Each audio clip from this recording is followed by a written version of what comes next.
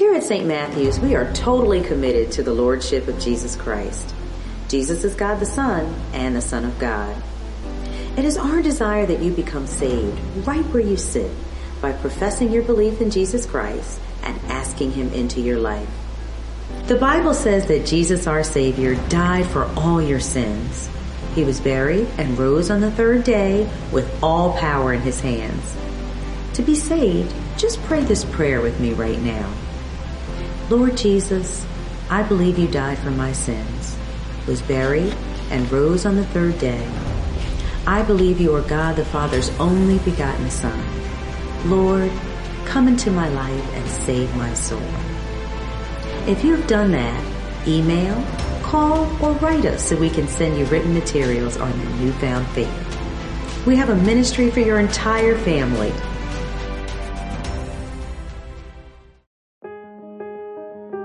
See, I got this two-word visionary objective and quantity. We'll get rid of the quantity. The minute that I came to St. Matthew's, I felt the sincerity of the congregation.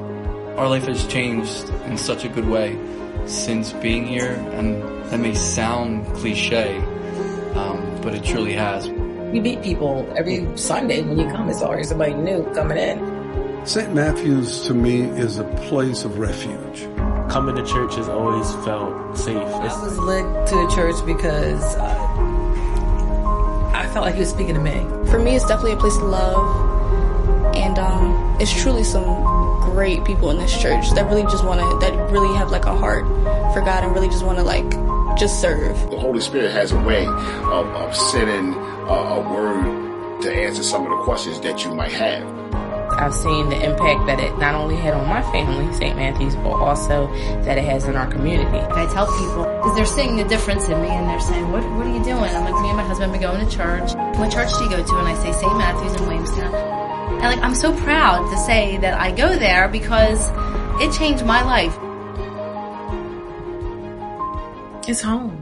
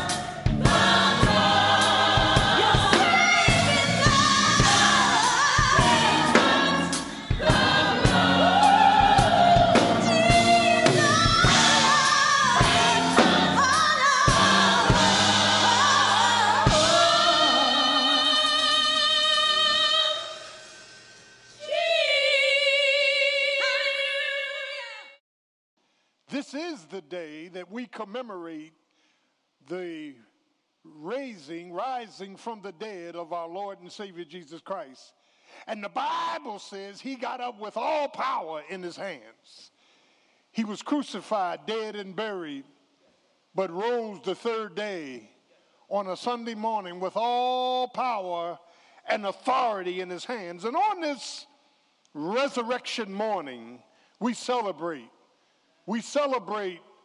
the Lord Jesus Christ. We lift him up. We praise him. We thank him for our salvation. We thank him for his inspiration. We thank him for his sanctification. We thank him for his glorification. Jesus is risen. He rose that we may be justified. He rose that we may have eternal life. He rose so he could abide in and with us. And we greet you this morning in the matchless name of Jesus. Easter Sunday is not about, amen, dyed eggs and rabbits and egg hunts.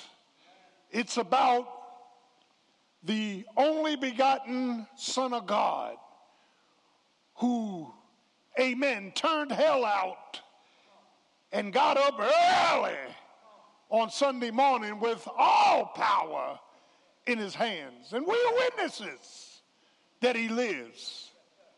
Christ Jesus lives today. He walks with me and he talks with me along life's way. He lives. He lives. Salvation to impart. You ask me how I know he lives. He lives within my heart. Up from the grave, he arose. And as we celebrate and commemorate this great day throughout history that Jesus is risen, it's the good news of the gospel. He got up from the grave. He's Lord, he's liberator, and he's love. Jesus, the Christ, Son of the living God, and God the Son. And we pray for you and your family this morning. We pray that you would be safe and secure during this pandemic. We pray that you would follow the instructions of our overseers to stay in, stay spaced, continuously wash your hands for 20 seconds, wear a mask when you go out and gloves. We pray that you would obey those that have the rule over you, Romans 13. Don't defy the message in which professional medical people have shared with us. That is, that as we celebrate this occasion, your child, your children, listen, your grandchildren, we're praying that they would be saved and secure. We're praying that your whole family will be taken care of in this pandemic environment. We pray for our government. We pray for the world. We pray for your comfort and strength. And this morning, we want you to remain faithful to Jesus by tithing online and sending in, if possible, your tithes through the mail, P.O. Box 817, Williamstown, New Jersey, 08094. I'm Dr. Raymond M. Gordon, Senior Pastor for 32 years of this great, awesome church. We thank God for you. And our primary objective is to exalt our Christ. It is to exalt Jesus. That Jesus is the preeminent. He's better than everything else. He's better than Moses, better than the law, better than the Levitical law, better than angels. He's better. He's Jesus, the Christ, Son of the living God. And as we celebrate and commemorate this great day of resurrection, we want to go to Mark chapter 16 And in Mark lays out for us, amen, his account. The city of Jerusalem had a hush because on Friday there was an horrific crucifixion of Jesus Christ, who had, amen, proclaimed to be the prophet, Son of God, God the Son, and he was crucified and placed in a borrowed tomb. That is, and I want you to hear this, the disciples went into hiding, the women were crying, the Sanhedrin council, the rulers, they were happy as they mocked him. But the Bible lets us know that early on Sunday morning, Jesus rose from the dead with all power in his hands, and women, beginning with Mary Magdalene, women went to the grave to place spices on his body as a burial anointing. And metaphorically, the tomb began to talk. My subject this morning on this Resurrection Sunday is the talking tomb, which is a metaphor. What is a metaphor? Metaphor is a figure of speech which is implicit, implied, of two unrelated items, but a hidden comparison. That the tomb talked, the talking tomb. God talks to us through our circumstances. God talks to us through our conflict. God talks to us through his comfort. God can cause things not related to us to talk. Do I have a witness? And before we jump into the text of Mark, the four Gospels of Jesus Christ, the earthly life of Jesus Christ, Matthew presents him as Messiah. And the Matthew account, each account is slightly different, not contradictory, but slightly different because they come from different perspectives. You and I can be looking at the same thing and come away with different accounts.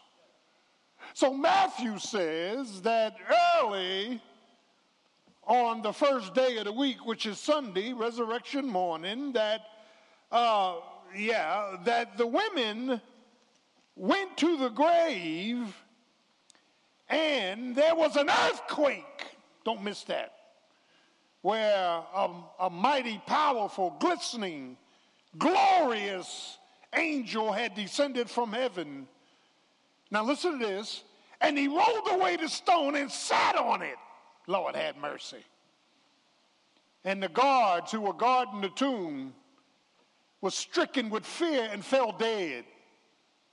And he said to the women, "Be not afraid. I know you're seeking Jesus who was crucified. He's not here. He's risen, as he said. Go tell your brethren that he will meet them in Galilee." Lord have mercy. And behold, the women went away, and as they went away, Lord have mercy, the Bible in Matthew goes on to say that as they went away, they were stricken, they saw the Lord, they fell at his feet and worshiped him. The Lukean account, book of Luke was a physician and a historian. Luke is a little slight different account. Luke says, now on the first day of the week, amen, at the beginning of the day, that the women went to, listen to this, the tomb to anoint, amen, the body with spices. The Lukean account says that the women went to the tomb and the stone had been rolled back, and they peeped in the grave and saw two men dressed in white. They were angels. And one angel said, "Why are you looking for the living among the dead? he is not here. He is risen as he said. He was crucified by sinful men and buried and rose again the third day with all power in his hands. And so Mary Magdalene went back and found Peter, and Peter ran and looked into the grave and saw nobody, and everybody was puzzled. That's the Lukean account. The John's account, John presents Jesus as God. John tells us in John chapter 20 that Jesus, Lord have mercy, on the first day of the week, while it was still dark, the sun was rising, and Mary Magdalene, the other woman, Mary the mother of James, and Salome, they came to the grave site. And as they came to the grave site, they came to the tomb. The Bible says Mary Magdalene ran back and told Simon Peter. Notice he's using the word Simon, weak one. He told Simon Peter, who was in hiding, the Lord's body is missing. Peter ran to the grave, and John, the apostle that Jesus loved, outran Peter. Now let me stop, pause, and park, because John outran Peter in other ways. John outlived Peter. History says Peter was crucified upside down because he said, I'm not worthy to be crucified as my Lord. But John in his 90s was, amen, abandoned at the Isle of Patmos, caught up into the third heaven, and he wrote the apocalypse. John beat Peter to the grave, but John didn't go in. John stooped and looked and saw the grave clothes folded. And the Bible says John believed. But Peter rushed in. And when he rushed in, he saw the grave clothes folded. He saw the head cloth folded and neatly placed. Amen. And child of God, as they left, Mary continued to cry outside of the tomb. And the angel said to Mary, why are you crying? He's not here. He's risen as he said. And she said, where have you laid him?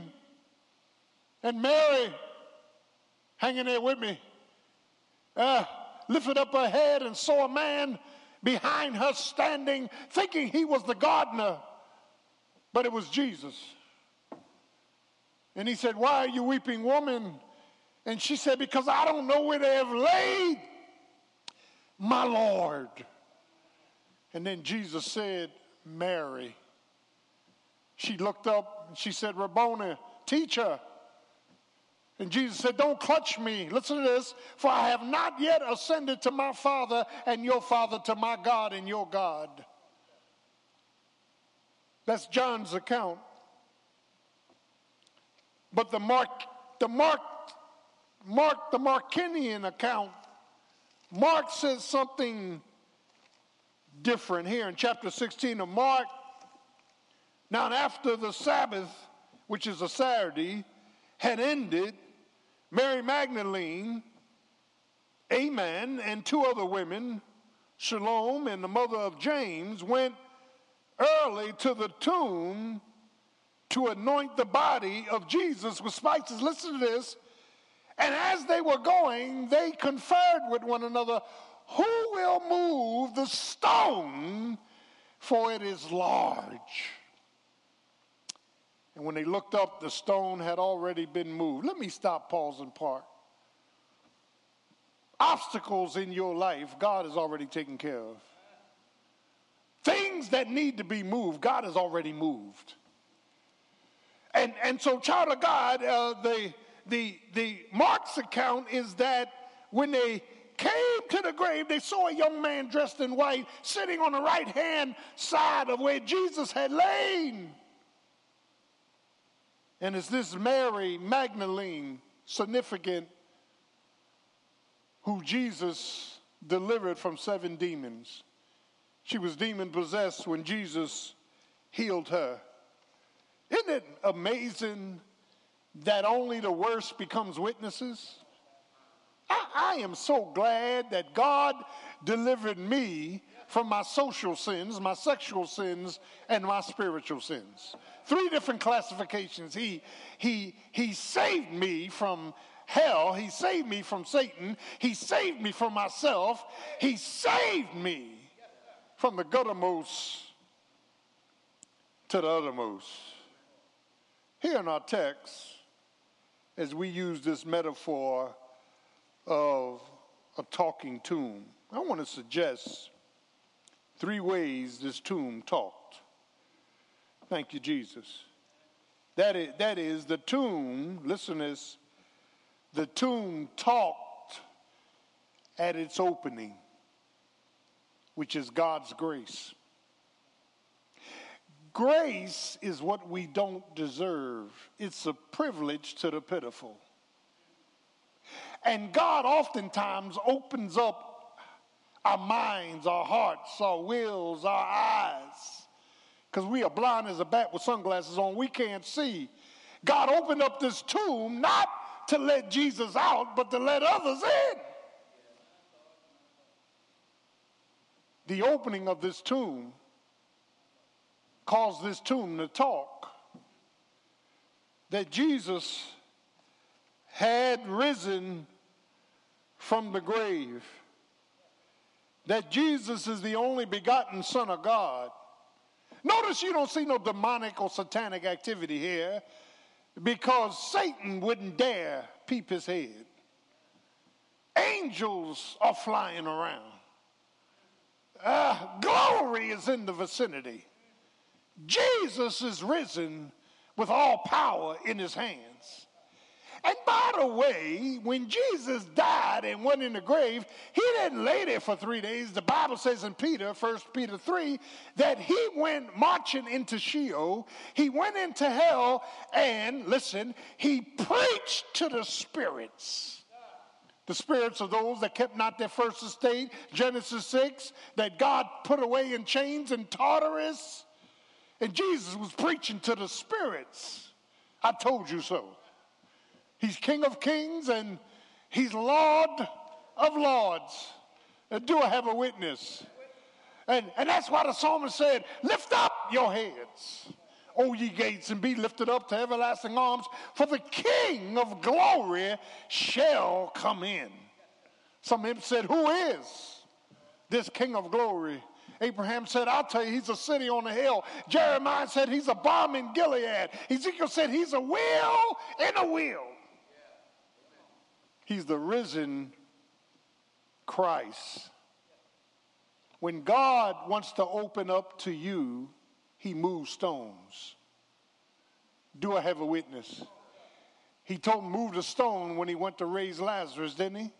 He always moves stones so that we can see him, we can know him, we can praise him, we can come to adore him. I wonder in your life how many times God has opened up your mind, your heart, your will, your act of forgiveness. He opened up, metaphorically, this tomb. And the tomb started talking. Do I have a witness? I'm so glad that God opened up salvation to me. I'm so glad I didn't seek him, he sought me. He came to seek and to save that which was lost. I'm so glad that my name was written in the Lamb's Book of Life. Amen. I'm so glad that Jesus thought it not robbery to save me from my sins. Do I have a witness? He changed my mind. He changed my heart. He changed my will in time in a process called progressive sanctification. But he opened up, Lord have mercy, my tomb. I can see things today I couldn't see yesterday. I can feel things today I couldn't feel yesterday. I know things today I didn't know yesterday. The tomb talked at its opening. But secondly, the tomb talked at the optics in the tomb. When Mary Magdalene and them looked in the tomb, they saw 2 men dressed in white, one at the head, one at the feet, where Jesus laid. And they said, fear not, he's not here, he's risen. as he said, there are optics that God brings, not actual things we see, because that's not faith. Faith is the substance of things hoped for, the evidence of things not seen. Even through this pandemic, we are trusting God to keep us safe. We are trusting God to make things right. We are trusting God to rebuke this virus. We are trusting God. Not government, not White House, not outhouse. We're trusting God. Thou hast been our dwelling place in all generations. We're trusting God. Trust in the Lord with all thine heart. Lean not to thine own understanding. In all thy ways acknowledge him, and he shall direct our paths. The tomb talked at the optics. The tomb talked to my heart through optics. God showed me spiritually the end of the wicked. They're going to hell. God showed me people who do good works but don't believe that he is the Christ. They're going to hell.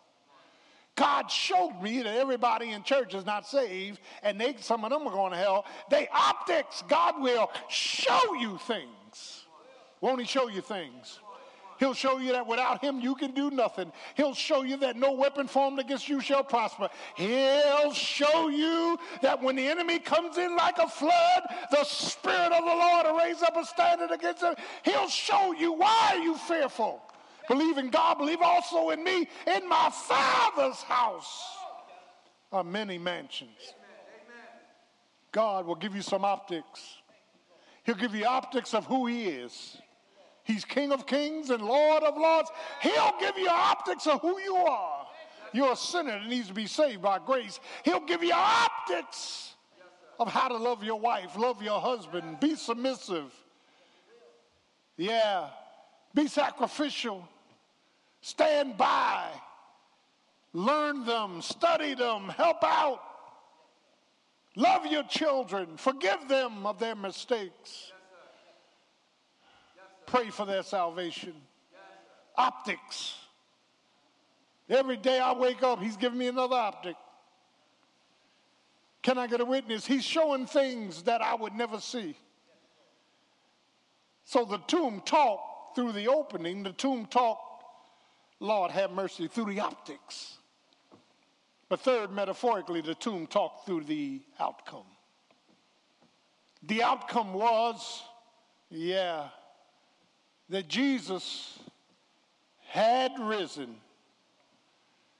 The optics and the outcome worked hand in hand.